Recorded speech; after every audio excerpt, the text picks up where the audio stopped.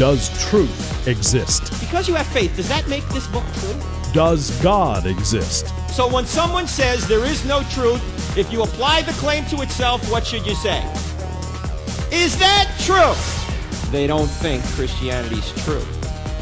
They're talked out of it. You know why they're talked out of it? Because they've never been talked into it. Cross-examining skeptical and atheistic views. Welcome to Cross-Examine with Dr. Frank Turek. What is the most important subject in the universe? Think about it for a minute. What is it? No. The most important subject in the universe is truth. Because if you live by truth, then you and your eternity is secure. But if you ignore truth, then disaster awaits you at some point in this life and certainly in the afterlife. And now we have a new book that is actually the number one book in apologetics, new release in apologetics, just come out by my friend Abdu Murray. The book is called Saving Truth, Finding Meaning and Clarity in a Post-Truth World. And there's a lot of great insights in this book that are true, by the way. That's important. They're true. And Abdu is intent on saving truth. Now, Abdu's been on the show before, but not for a while, so we're going to start at square one with him. He is the North American director of Ravi Zacharias International Ministries. And for those of you who don't know Ravi Zacharias, consider yourself undereducated. Just Google Ravi and you'll see who he is. Google Abdu, you'll see who he is. A-B-D-U, Murray, M-U-R-R-A-Y. He's written a few books. This is the newest one, Saving Truth, Finding Meaning and Clarity in a Post-Truth World. And the interesting thing about Abdu is that he grew up as a Muslim, and he's going to tell you his testimony here as we get into this. He actually investigated the evidence and became a Christian. Abdu, great having you on the program again. Frank, always a pleasure to be with you. Thanks for having me on, man. Absolutely. Let's go back, and I know we covered this probably 3 or 4 years ago when you were on the show, but many of our listeners may not have heard that. Give us kind of a 3 or 4 minute version of your testimony, just so people can see where you came from and where you are now. Oh, sure, I'd be happy to. So I was born in the United States. I come from a family of Lebanese immigrants, and I was raised as a Muslim. I was a very proud Muslim. Came from the Shia sect, so there's the two sects, the Sunni and the Shia. There's many different ones as well, and there's some even outside of those two. But I was a Shia, and I was pretty serious about it. I would have none of this sort of, it's true for you, it's fine. If it's true for me, my truth is different, that's fine for me. Even as a young age, I would have none of this. I just sort of didn't buy into this postmodern idea, because if it's true, it's just true. And I wanted to believe true things and not false things. But I also had it in my heart that other people should believe true things and not false things. And I thought Islam was true. Therefore, I thought I had a duty to actually express it in the most compelling possible ways to people that I met. Now, growing up in the area I grew up in Michigan, it's now a very diverse area, but it was pretty much white. We were sort of the dash of olive oil in the sea of rice, as it were, in my area. So Christians, or at least self-professing Christians, were sort of low-hanging fruit. There were atheists, and there were Jews, and there were people of other religious persuasions. But for the most part, it was people who thought or claimed to be Christians who were the ones who I would interact with the most. And I would do it in a very conversational way. I was never one of these sort of confrontational people who was trying to get them to believe something different. It was more of a conversational way, getting them to believe something different. So I'd often open up with a question, or at least some form of this. And I did this, by the way, in middle school and high school and to college and everything, with people who were older than me, my age, whatever it might be. I'd ask them the question, why are you a Christian? And it was really an equal opportunity, face knocker, outer upper kind of a situation where it didn't matter what you believed, but Christians were low-hanging fruit, as I said. So I'd ask them the question, why are you a Christian? It's a good question. I think it's a question everyone who professes to be a Christian should be able to answer. Not to other people, then at least to themselves. But most of these folks had never actually been asked the question and never asked themselves that question. Why are you a Christian? So when I asked them that, it was, you're my mutual friend, Greg Kokel's joke. It's the sound of silence. It was the Art Garfunkel response. Right. They had no idea why they believed what they believed, even if they really believed it in the first place. So they'd say something like, we go to the Presbyterian church on Christmas and Easter, so I guess that makes me a Presbyterian. And they would even answer sometimes in the form of a question. So I'd go, are you sure? Because I'm not sure you even know. Right. So I would basically start saying to them, tradition is the reason you believe something. It's because it's tradition. Someone else believes it. Why would you trust your eternal soul to a worldview someone else believes but you haven't thought through? And then I would begin my attacks, saying that the Bible wasn't trustworthy, that the Trinity makes no sense, and actually degrades God's greatness. The idea that God himself would become trapped in a mortal body that dies at the very hands of the sinners he creates seems to denigrate and insult a God who would be great. So I would go through and I would sort of knock the faith out of some people, or at least try to, with these challenges. And most people had no response to what I was saying. But there were a few people, and God, thank God for these few people who actually knew what they were talking about, or at least knew how to find out the answers to my questions. And they not only responded to my objections, but they had a few of their own that I had to respond to. And so I found this to be engaging. I didn't consider it rude. I didn't consider it mean-spirited. I just thought, well, this is annoying because I like to win my debates, and these guys are a little tougher than the average person to win debates with. How old were you at this time? Was this before law school or after law school? Because you went to law school. You're an attorney by degree. Is this when you were going to law school, or how did this happen? When? Oh, before, actually. So the journey really started before, where people started to actually respond to me in a way that made any kind of sense was when I was an undergraduate at the University of Michigan. There were a couple of people, maybe a few people in high school before that, but for the most part, when it really started to hit home for me was my sophomore year at the University of Michigan. There were two guys going door to door at the apartment complexes, and you've spoken at University of Michigan, and, and I have, and I went to school there, and you know that it's basically Berkeley, California, but colder. That's right. It's colder, yeah. It's got its decidedly left-leaning sort of student body and faculty. Not exactly warm to the Christian faith. I wouldn't say overtly hostile, but not exactly warm to it. And so these guys are going door to door, and it was like amazing to me. So when they came to my door, I was like, oh my goodness, there's these two Baptist guys want to talk about Jesus and talk about religion. This is the best thing ever. These guys actually deliver instead of me going to find them. So they came in, and we had it out. It wasn't like argument. It was just, I made them very uncomfortable, obviously, with the level of questions that I had for them for like 3 hours that first time. Not only that, but what are you, like 6'5", 280? I mean,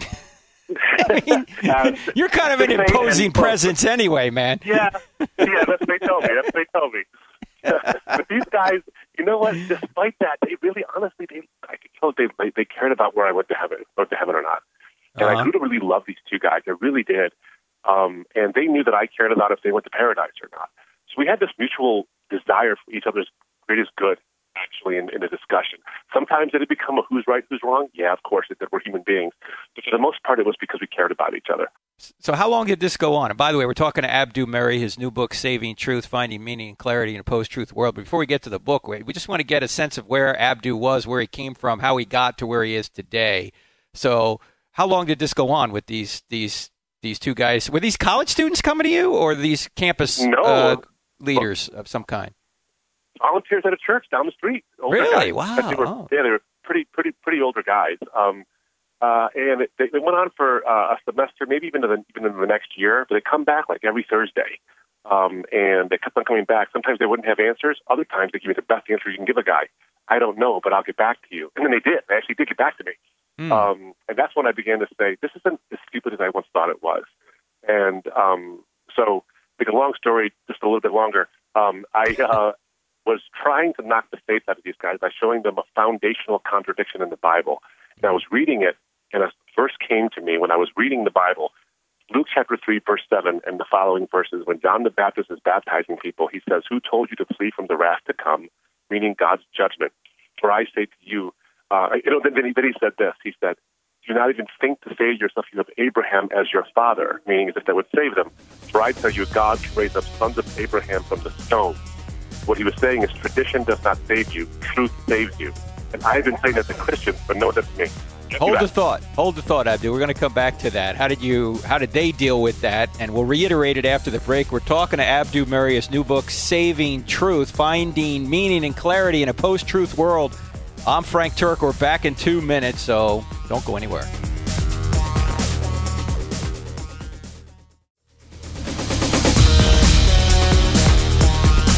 What's the most important subject in the universe? That would be truth, ladies and gentlemen. If you have truth and live by it, things are going to turn out well. If you don't have truth, or you do have it and you ignore it or suppress it, things ultimately are not going to turn out well.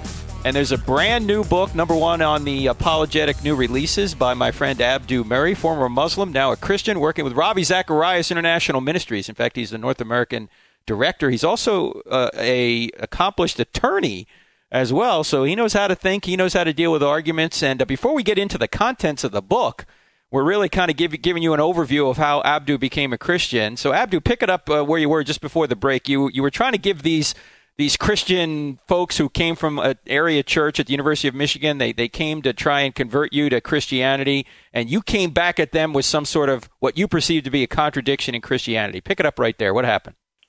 Yep, so I was reading the Bible trying to find a foundational contradiction, not a numbers miscalculation or a rounding up or whatever, but an actual, in Luke it says this, and in Matthew it says this, and these are contradictory. Right. Trying to find that, but I came across Luke chapter 3, verse 7 and following, and John the Baptist is baptizing people, of course, and that's why he's called that. And then he says to them, "Who told you to flee from the wrath to come?" Referring to God's judgment. Then he says something remarkable, and this really stopped me in my tracks. He said, "Do not even begin to think to yourself, you have Abraham as your father. For I tell you, God can raise up children of Abraham from the stones." In other words, what he's saying is that you're not going to flee the wrath to come. You're not going to escape the just due of your sins because you're Abraham's children. You're going to do it because truth is what's important. In other words, truth trumps tradition. Right. Well, I had been saying that to Christians, and no one had ever asked me, "Why are you a Muslim?"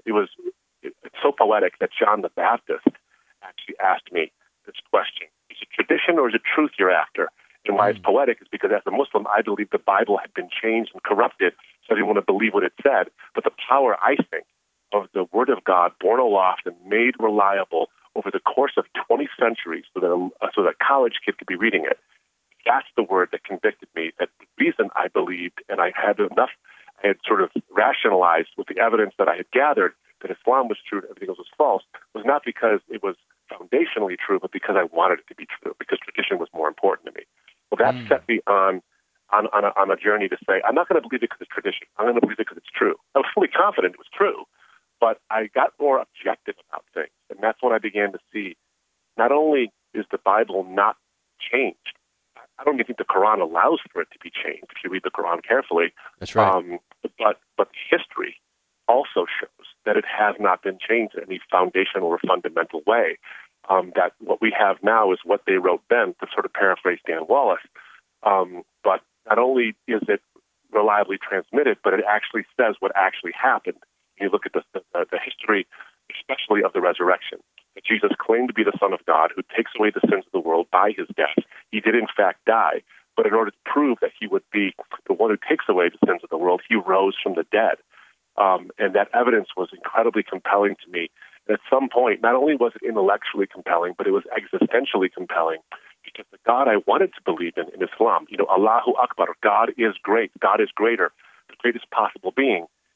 The greatest possible being is only found in the Christian faith, because in the Christian faith, the greatest possible being expressed the greatest possible ethic, which is love, in the greatest possible way, which is self-sacrifice. Only the cross is not only stated in word, but done in deed. So it became evident to me that I have to give my life to this, because the God I'm looking for is the God of the Bible. Now, I remember you saying this at some point, that you really were looking into the evidence on both sides, and you were in your office studying, and you had a stack of Islamic apologetics on one side of your desk and a stack of Christian apologetics on the other, and your dad kind of walked by and looked at you, and he said, "My son is pursuing truth." And he didn't realize that as you were looking at the truth, you came to the opposite conclusion as to what he believed as a Muslim. So how did that how did that affect your family? And at what point did you become a Christian? Because this started when you were a sophomore at University of Michigan. When did you really come out as a Christian, if you will? Yeah, so the journey took 9 years, and it didn't take 9 years because the answers were hard to find. It took 9 years because the answers were hard to embrace. because of the consequences and that kind of thing. And without going into too much personal detail about all of that, what you recounted was true, that there came a point when I began to ask myself the question, why can't I embrace it as true? And then almost as if prayer was answered, it was shown that it would have too much impact on people I loved, and it would hurt too many people, including myself. But also it would change who I was. I liked being a Muslim. I was a good one. I mean, I wasn't perfect. I didn't keep the Sharia perfectly or anything like that, even close. I was just really, really devoted to trying my best. But I liked being one. And amongst all the consequences, not the least of which was identity, I didn't want to give that up. And so that's why I realized the foundational truth about the search for truth, that we often don't want truth. We want comfort. And as Lewis said, if you look for truth, you will find comfort. But if you look for comfort, you will get neither. Only soft soap to begin with, and in the end, despair. And so fast forward a couple of months after that, not even a couple of months, I don't think. And that's when I sort of realized, look, truth always comes at a price. Always. In fact, the truth himself paid a price. How could I ignore that? Because I might be uncomfortable. It's just I owe it to the truth incarnate to pay even a modicum of what it cost him to embrace that. And that's when it became a reality for me. So I did that in June of 2000. June of 2000. So I was my first year as a lawyer. My first year as a lawyer, actually. Wow. And then you wrote Grand Central Question. You had a book prior to that too, if I recall. And then Apocalypse Later. Yep. Yeah, and then you had Grand Central Question, and now you have this new book, Saving Truth, Finding Meaning and Clarity in a Post-Truth World. So when we opened the program saying, what's the most important subject in the universe? And I know a lot of people listening will go, well, it's God, obviously. Well, it's truth, and God is the truth, and truth encompasses everything that we do. And if you follow the truth, it will ultimately end well. If you don't, it won't. But Abdu, in the new book, Saving Truth, you talk about this being a post-truth world. But what does that mean, post-truth world? What does that mean? Yeah. So in 2016, at the end of the election cycle, Oxford English Dictionary's names its word of the year toward the end of the year. And, of course, the timing happened to be just perfect. And they named their word of the year to be post-truth. And the word of the year for Oxford Dictionaries is a word that captures the ethos, pathos, and fascinations of the culture, Western culture more specifically, for that year. And post-truth wasn't a new word. It was coined, I believe, in 1992, but it was used 2,000 more times in 2016 than in the previous years, I believe, combined. And what it means is a post-truth culture is one that elevates feelings and preferences over facts and truth. So we don't deny that truth exists. We don't even relativize it. We don't say it's all relative. What we're saying now is, yeah, truth exists, even objective truth exists, but I don't care because my feelings and preferences matter more than the fact and the truth. I would submit this, that that's actually worse and harder to deal with in relativism, because relativism, as you have done so well in many of your dialogues on campuses and in debates, relativism is defeated by showing its self-defeating nature. But post-truth isn't, because they don't acknowledge objective facts actually exist. And if they line up with people's preferences, okay, great, then I accept them. But if they don't deny them. They just don't care about them. And that's a little tougher to deal with. Yeah, in fact, you even quote in the new book, Saving Truth, I think it's Kinnaman you're quoting here, where you say something like, Christianity is background noise that can safely be ignored, even if it's true, in other words, that, well, I don't even care if it's true. I mean, that's the hardest thing to deal with, Abdu. It's not people who are really against you. It's people who don't care. It's just they're totally apathetic. So how do you move somebody from apathy to caring? If I knew that, I'd be a billionaire, obviously. But how do you get people to care about this stuff? You have any clues for us? What do we do? Sure. Yeah, I think there is a way to do it, and I think I've seen it. I know I've seen it work. One of the things that I've been privileged to see and be blessed with as I travel around with Robbie or other parts of our team, we go to these universities, is we see hundreds, if not thousands, of people come out. At the University of Michigan, we have 3,500. At Michigan State, we get almost 10,000. And other universities, we've had similar numbers. Where students at some of the most sort of left-leaning, or I would even say anti-Christian campuses come out and they want to know the answers. We were at Yale and they were asking us questions, and they were asking questions in a very, I think, sincere way. They were from skeptics. So what is the secret? I think this is what's going on, and this is why I think how we think we can get people to care. One, they obviously care about certain things, and their preferences are an indication of their care. What do they care about? So if it's a social justice issue, if it's even a gender and sexuality issue, I don't know what it might be, or it's a truth issue. If we just listen carefully, we can find out what people care about, and then apply the gospel to what they care about. That's why Paul says to let our speech be gracious and seasoned with salt, so that we know how to answer each person, not each issue or each controversy. He's saying each person, because the questions they ask are the modes by which people are answered, because questions don't need answers, but people do. So, I think, yeah. I was going to say that what you just said there is something that I did learn from Ravi when he says whenever you're answering a question, make sure you realize you're answering a person rather than a question. And so you're saying the same thing. It is a person. So how do you deal with, let's just take, and we only got about a minute before the break, so we can pick it up on the other side, but let's just take one of these difficult issues in which, or one of these issues that you deal with in the book, Saving Truth. Say gender identity, okay? That you got a chapter on that. Start us out here. If someone is asking you a question about that, how can you get them to even care about your answer? Yeah, I think the first thing is to ask another question, is to find out what is the gender identity issue for them. If they actually have true gender dysphoria, the way you're going to answer is completely different than if someone is using people who have gender dysphoria as a poster child for their own desire for autonomy. In other words, if they're saying, I want to be able to choose and be and say and do whatever I want, not based on an actual feeling of a gender dysphoria with my body, but because these people have that issue, then I'm allowed to choose whatever I want. How you answer those two is very different. So I'm a big fan of finding out what is the gender identity issue. And maybe you don't even have a dysphoria, but you think people should be able to choose whatever they want. Right. I think the way to get them to understand you care is to ask that question first. What is it about this that actually matters to you? Yeah, just be direct with it. That's a good way of doing it. Why does this matter to you? I haven't even thought about asking that question. It's such an obvious one. We're talking to Abdu Murray, his new book, Saving Truth, Finding Meaning and Clarity in a Post-Truth World.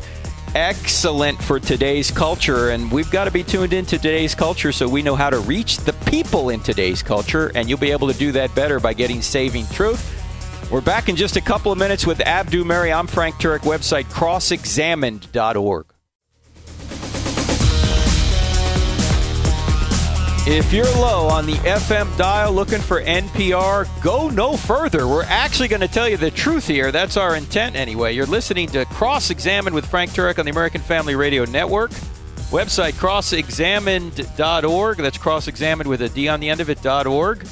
My guest today is Abdu Murray. His new book, Saving Truth, Finding Meaning and Clarity in a Post-Truth World. We're going to get back to Abdu in just a second. Wanted to mention the weekend of June, 9 and 10, I'll be at a church in Cupertino, California. That's near San Jose.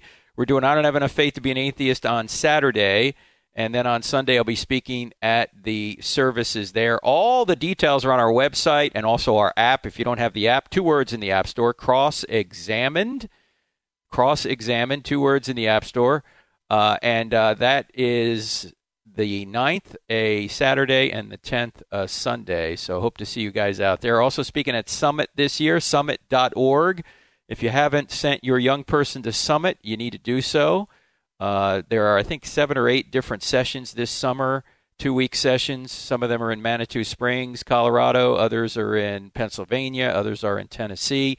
You can go to summit.org to learn more about that. All right, back to my friend Abdu Murray, Saving Truth. Abdu, you draw a great distinction in this book between freedom and autonomy, and you really get to the heart of the issue that I think people are struggling with in our culture. What is the difference between freedom and autonomy?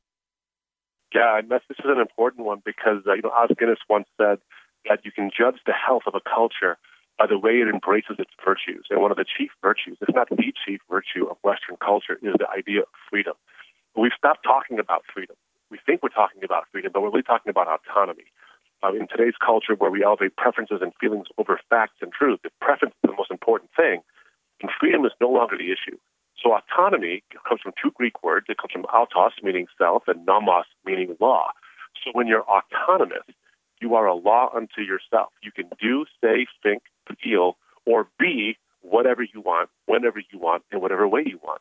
Now, we think that's synonymous with freedom, but it's not. Autonomy is unfettered ability to do whatever you want and be whatever you want. Freedom is different. Freedom actually has to have boundaries and necessarily has boundaries. In fact, it was Chesterton who made that beautiful analogy when he said, "You may feel that you're free." Even in art, we have limitations. Because if you feel you're free to draw a giraffe with a short neck, you'll find out you're not free to draw a giraffe at all. You may try to free a camel from his humps, but you'll find out that you freed him from being a camel.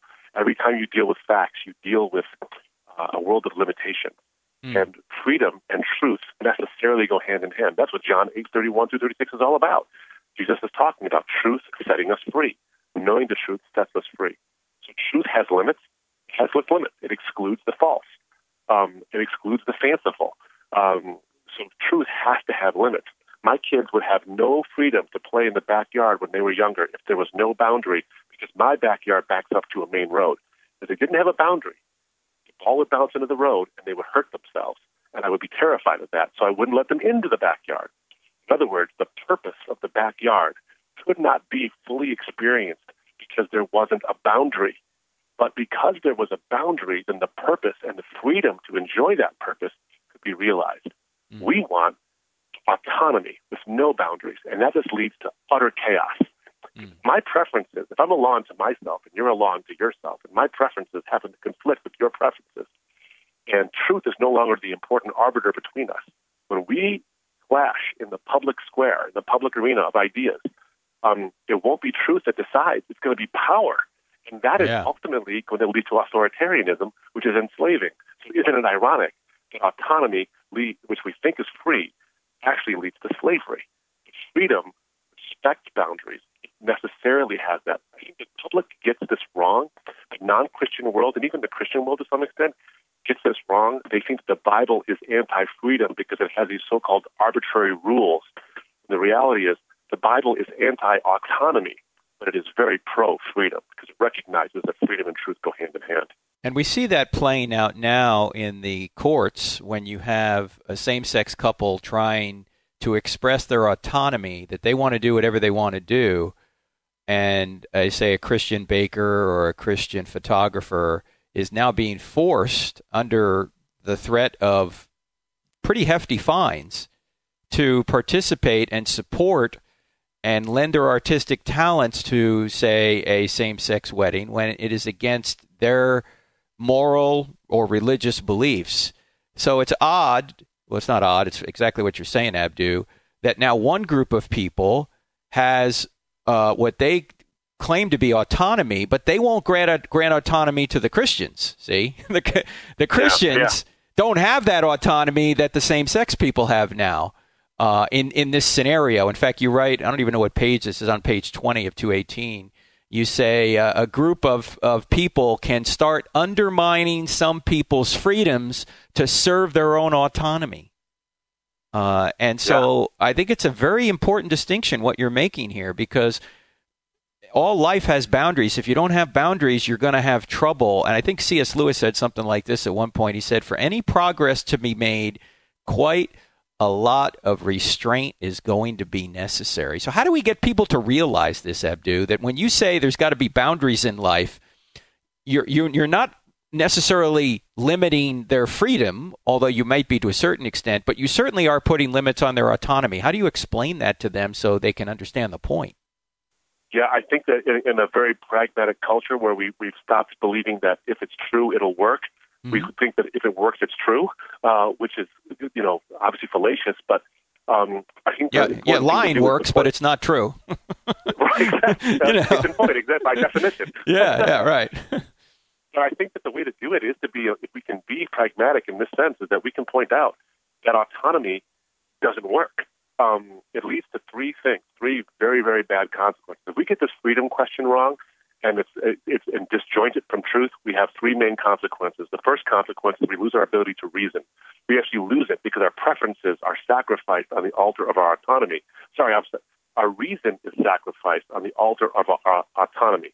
So, we prefer that all religions are equally the same, or we prefer that everyone be able to do whatever they want and express themselves. But then you ask the question: everyone, really? What about Maoists? What about Hitler? What about the old lady who's a Christian down the street who doesn't want to do certain things or support certain things, whether it's a pro-life issue or whatever? All of a sudden, preferences, autonomy is going to clash. Who's going to win? And we're going to lose our ability to reason in that respect. But the second consequence is that we lose our sense of moral accountability. Because if we're autonomous, then there is no God for us to actually be accountable to. And by the way, if there's no God for us to be accountable to, why do I have to be accountable to a person? Why does their autonomy have to get in the way of my autonomy? I'm autonomous after all. Yuval Harari put it so beautifully when he said that we are basically more powerful than ever, but have very little idea what to do with that power. Then he says, is there anything more dangerous than dissatisfied and irresponsible gods who don't know what they want? That results in a lack of accountability, where you have protests on campus, for example, that are protesting the free speech of certain people, and they're doing it violently in the very places where the free speech movement was born, which is, of course, confused as you want. So you have lack of reason, lack of accountability, and then you have a lack of human value. There's a reason why certain people can't go on a campus without fear for their life. There's also a reason why people are looking at people and saying you can actually make real arguments that parents should be able to kill newborn babies, not preborn, but newborn, because the baby doesn't have value unless the parents give it value. Well, we're starting now down a path and down a slope where we are the ones who determine human value. So I think that how you get them to care and how you get them to see this as a bad problem, autonomy is a bad problem, is to point out the chaos and the consequences of no reason, no accountability, and no human value. And I think when you show them that and begin to show that and defend it with the facts, I think that really starts to resonate with people, and I've seen it resonate with people. We're talking to Abdu Murray. His new book is Saving Truth, Finding Meaning and Clarity in a Post-Truth World. He's got chapters on all sorts of the issues that we deal with in our culture today, with the same insightful commentary he's been given here on the radio program. And there was another line in the book that I was reading earlier today, Abdu, that really struck me. And it was the line that said, there really are no atheists, that everybody seems to have something they worship. Can you unpack that a little bit for us? Yeah, absolutely. And that comes from David Foster Wallace's address at Kenyon College, when he said in the day-to-day doldrums of adult life, there really is no such thing as atheism, because everyone worships something. He said the beauty of worshiping something transcendent. Now, he wasn't a Christian.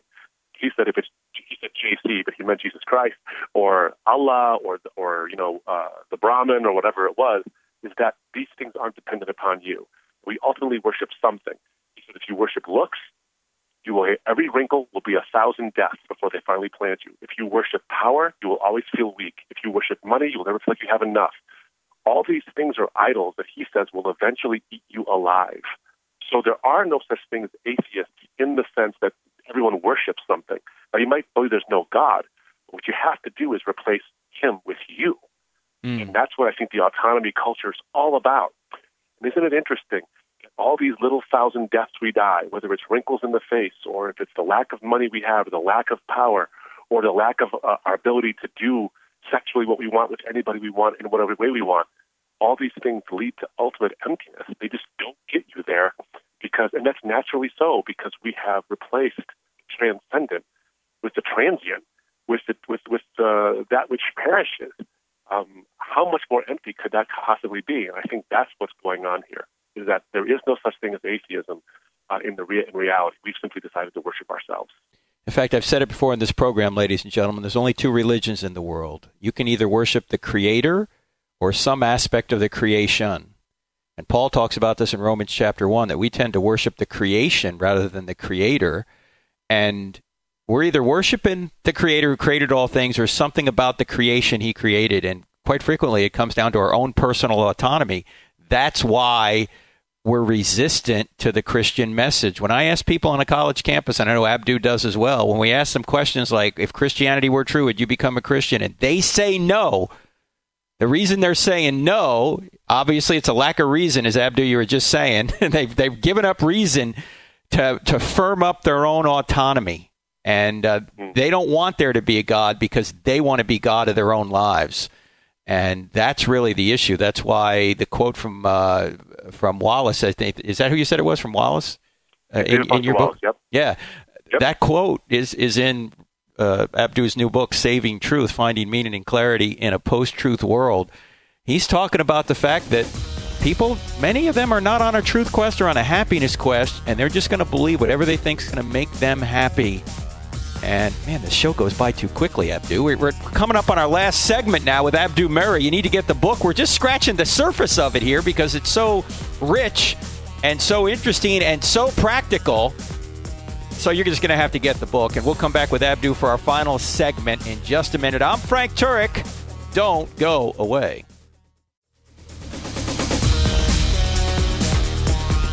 Saving Truth, Finding Meaning and Clarity in a Post-Truth World with my friend Abdu Murray, the brand new book. You need to pick it up. Oh, one thing I forgot to tell you.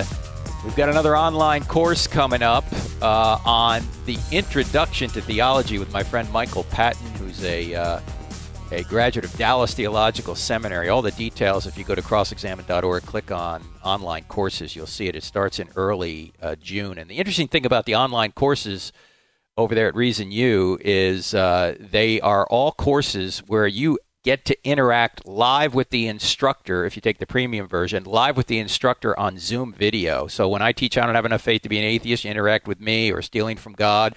When Gary Habermas teaches the resurrection, you interact with him, or Dan Wallace teaches on the New Testament documents, interact with him. Well, Michael Patton, you'll interact with him on this new Intro to Theology course. So check it out there at Reason U. Well, you just go to crossexamine.org and click on over there. You'll see all the courses up there. Anyway, we're talking to Abdu Murray, the new book, Saving Truth. Now, Abdu, there's an entire chapter titled Clarity About Sexuality, Gender, and Identity. And prior to the break, we were talking about autonomy and how people want autonomy.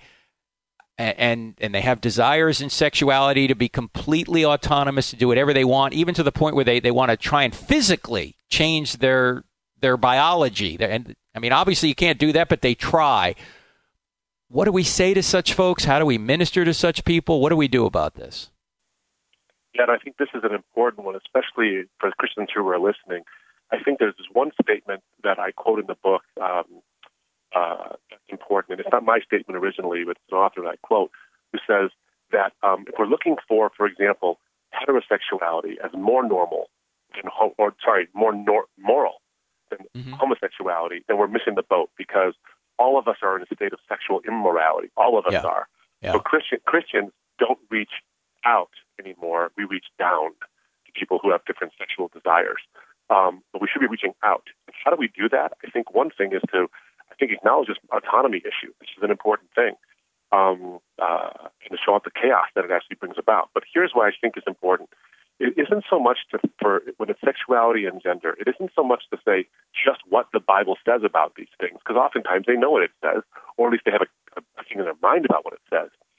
The biggest issue, I think, is to say why it says what it says.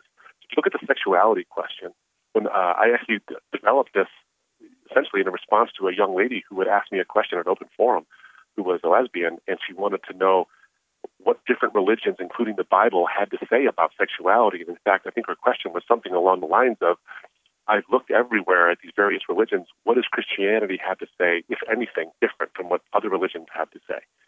Here's the thing that I think is important, that I said to her, is that you have to understand what the Bible says. I'm not going to compromise on that. The question you have to ask yourself is, why does it say it? It's not because God is saying, oh, this behavior, this is icky, arbitrarily icky, I don't like it, it's gross, stop doing that. It's more along of, the Bible isn't prohibiting certain conduct, it's protecting something sacred. So not prohibition, but protection. So I said to her, and I think this is true, fundamentally true, the Bible uniquely says we are made in God's image. No one else says that. And if that's the case, then we are inherently, not incidentally, we're inherently sacred. And if we are the product of something in our bodies, but also the way God has allowed us to be born into this world. If we are sacred product, then the process is sacred.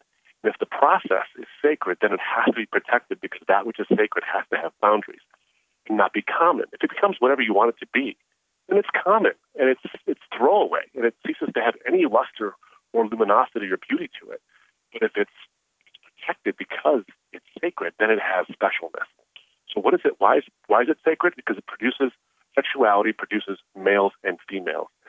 God said specifically, because you're male, you bear the divine image. And because you're female, you bear the divine image. In other words, we're sacred in our maleness and in our femaleness. And so to swap the other two out so that you can have someone just like you in a relationship is almost to lose something. Well, actually is to lose something because you lost something about God's image in swapping out a female for a male. And God doesn't want that for us. We lose something in the process, and he wants us to have the fully orbed experience. But why within the bonds of marriage? Why not just have a sexuality outside the bonds of marriage? Because it actually tells us about the unity that we have. It's a unity of diversity. When the Bible says Adam and Eve become one flesh, it uses that Hebrew word, echad, which means a unity. The unity, you use an echad for a cluster of grapes, one echad of grapes. But Adam and Eve become an echad, not yachid. Yachid means one. Numerically, they become unified. And the Bible actually describes God in the Shema and other places as the echad. He is the ultimate unity of diversity. So a man who's not a woman and different than a woman comes together in the unity of diversity of marriage, which gives us the privilege of reflecting the divine, who is a unified diversity. And then, of course, that leads us into the reflection of what ultimately is the consummation of history, which is the marriage of God, the clean, the pure, the eternal, and the absolute, to a once very defiled, very finite bride who he cleans up, and there's a unity of diversity there. So what I told that young lady was essentially, the Bible wants these things for you. God wants these things for you, and so in his prescriptions in the Bible, he's not prohibiting gross conduct. He's protecting something beautiful and sacred.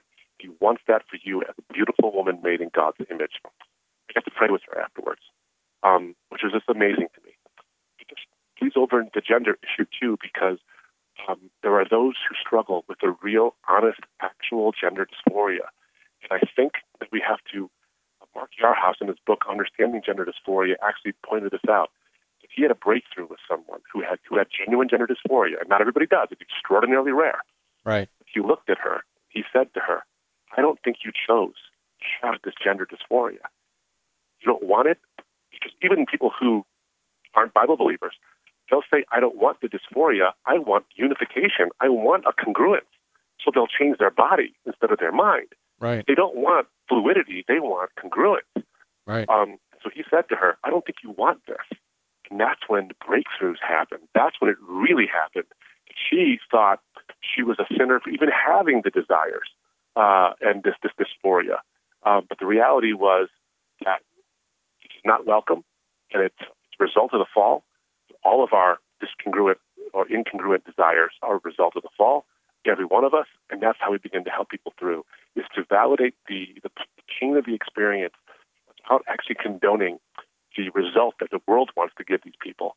And I think we have to also see the facts. The facts are that people who have sexual reassignment surgery are still far more likely to kill themselves or hurt themselves than the general population. So it doesn't help.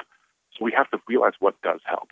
And again, that goes back to identity. And if we give them their true God-given identity, and tell them what it actually is, I think that helps. Will it be a panacea? Well, of course not. But it is a stepping stone. And in the book, I quote a woman named Melinda Selmas, who talks about her desires, her incongruence, between her gender identity, how she feels and what she actually is. She makes this beautiful statement, without quoting the whole thing, where she says essentially, I go through pain and suffering because of the dysphoria, but I submit it to Christ. She said it's not meaningless. On atheism, my suffering would be meaningless, but it's not meaningless. She says that basically the suffering that we see, that I experience, is something that reflects the divine, because suffering is the hallmark of the Christian faith. That suffering, the very tree of suffering, was the very tree of life, and it is by Jesus' wounds that he's recognized by Thomas. And so he says, In other words, it is the suffering that characterizes you sometimes as a Christian, as someone who submits to this kind of authority, that ultimately what's going to happen is a unity, even though there's incongruence now that causes suffering. Later on, it'll be glorious. Especially hero. I mean, I was going to say, especially in America, Abdu, we have this false notion that if everything isn't going well, that somehow God doesn't exist, he's evil, or he's forgotten about us, when the scriptures teach exactly the opposite, that we can be made more like him by going through difficulty, and he's actually promised us persecution and difficulty, but Christ has overcome the world, and one day all the pain and tears will be wiped away, but it's not yet. Now, we just got about a minute or so, Abdu. This TV, we do TV too, but this radio program just goes so quickly, especially when you have a great guest like you. I just want to ask you about the image of God, because so many people are confused about that, because when we think of image, we think of a physical image, but God's an immaterial being. So what do you mean when you say image of God? What does that mean? God being essentially, there's whole books on this, but we bear God's image in the sense that different from every other creation, we have the ability to think, to reason, and to form attachments, and to ask the why questions. What are we in all these things? We have a creative mode to us. God is creative. We have the privilege of reflecting the divine splendor. It's not complete. It's very limited, and we've marred it. But he has given us, human beings, above deer, above mollusks, and above dogs, this ability to reflect something of the divine. He is the value giver, and he is the objective value giver because he's the source of all reality. And that image of God on us gives us an infinite value. So I think that's what I mean by what it means to bear the image of God. And in the world that wants to foster human dignity, well, only the Christian faith gives you the basis to foster and champion human dignity. And you personally investigated it. Growing up as a Muslim, you looked at all the evidence, and you came down on the side of Christianity. And now you're out there with probably the top Christian apologist in the world. You're on his team. You're out there at colleges, universities, churches all over the world with RZIM. By the way, check out rzim.com, ladies and gentlemen, or is it .org? Probably either one will get you there. Yeah, .org, rzim.org. Abdu, where else can people get a hold of you if they want to? If they go to abdumurray.com, they'll find out more about the book, of course, more about me. And if you go to rzim.org and you go to the teams section, it'll have a bio. And if you want me to speak at your place, you can make a request there too. I'd love to do it. Okay, that's Abdu Murray, ABDUMURRAY.com. Abdu, it's always a pleasure having you on, and thanks for doing Saving Truth. Great book. Thank you, Frank. Always good to be with you. That's Abdu Murray, ladies and gentlemen. Check out his website, abdumurray.com, also rzim.org for Ravi Zacharias Ministries. Well, Abdu's a big part of that, North American director. It's always a pleasure having him on. This is a great book you need to get. Very relevant for today, ladies and gentlemen. So check out Saving Truth. And I'll be back with you next week, ladies and gentlemen. God bless. See you then. The views and opinions expressed in this broadcast do not necessarily reflect those of the American Family Association or American Family Radio.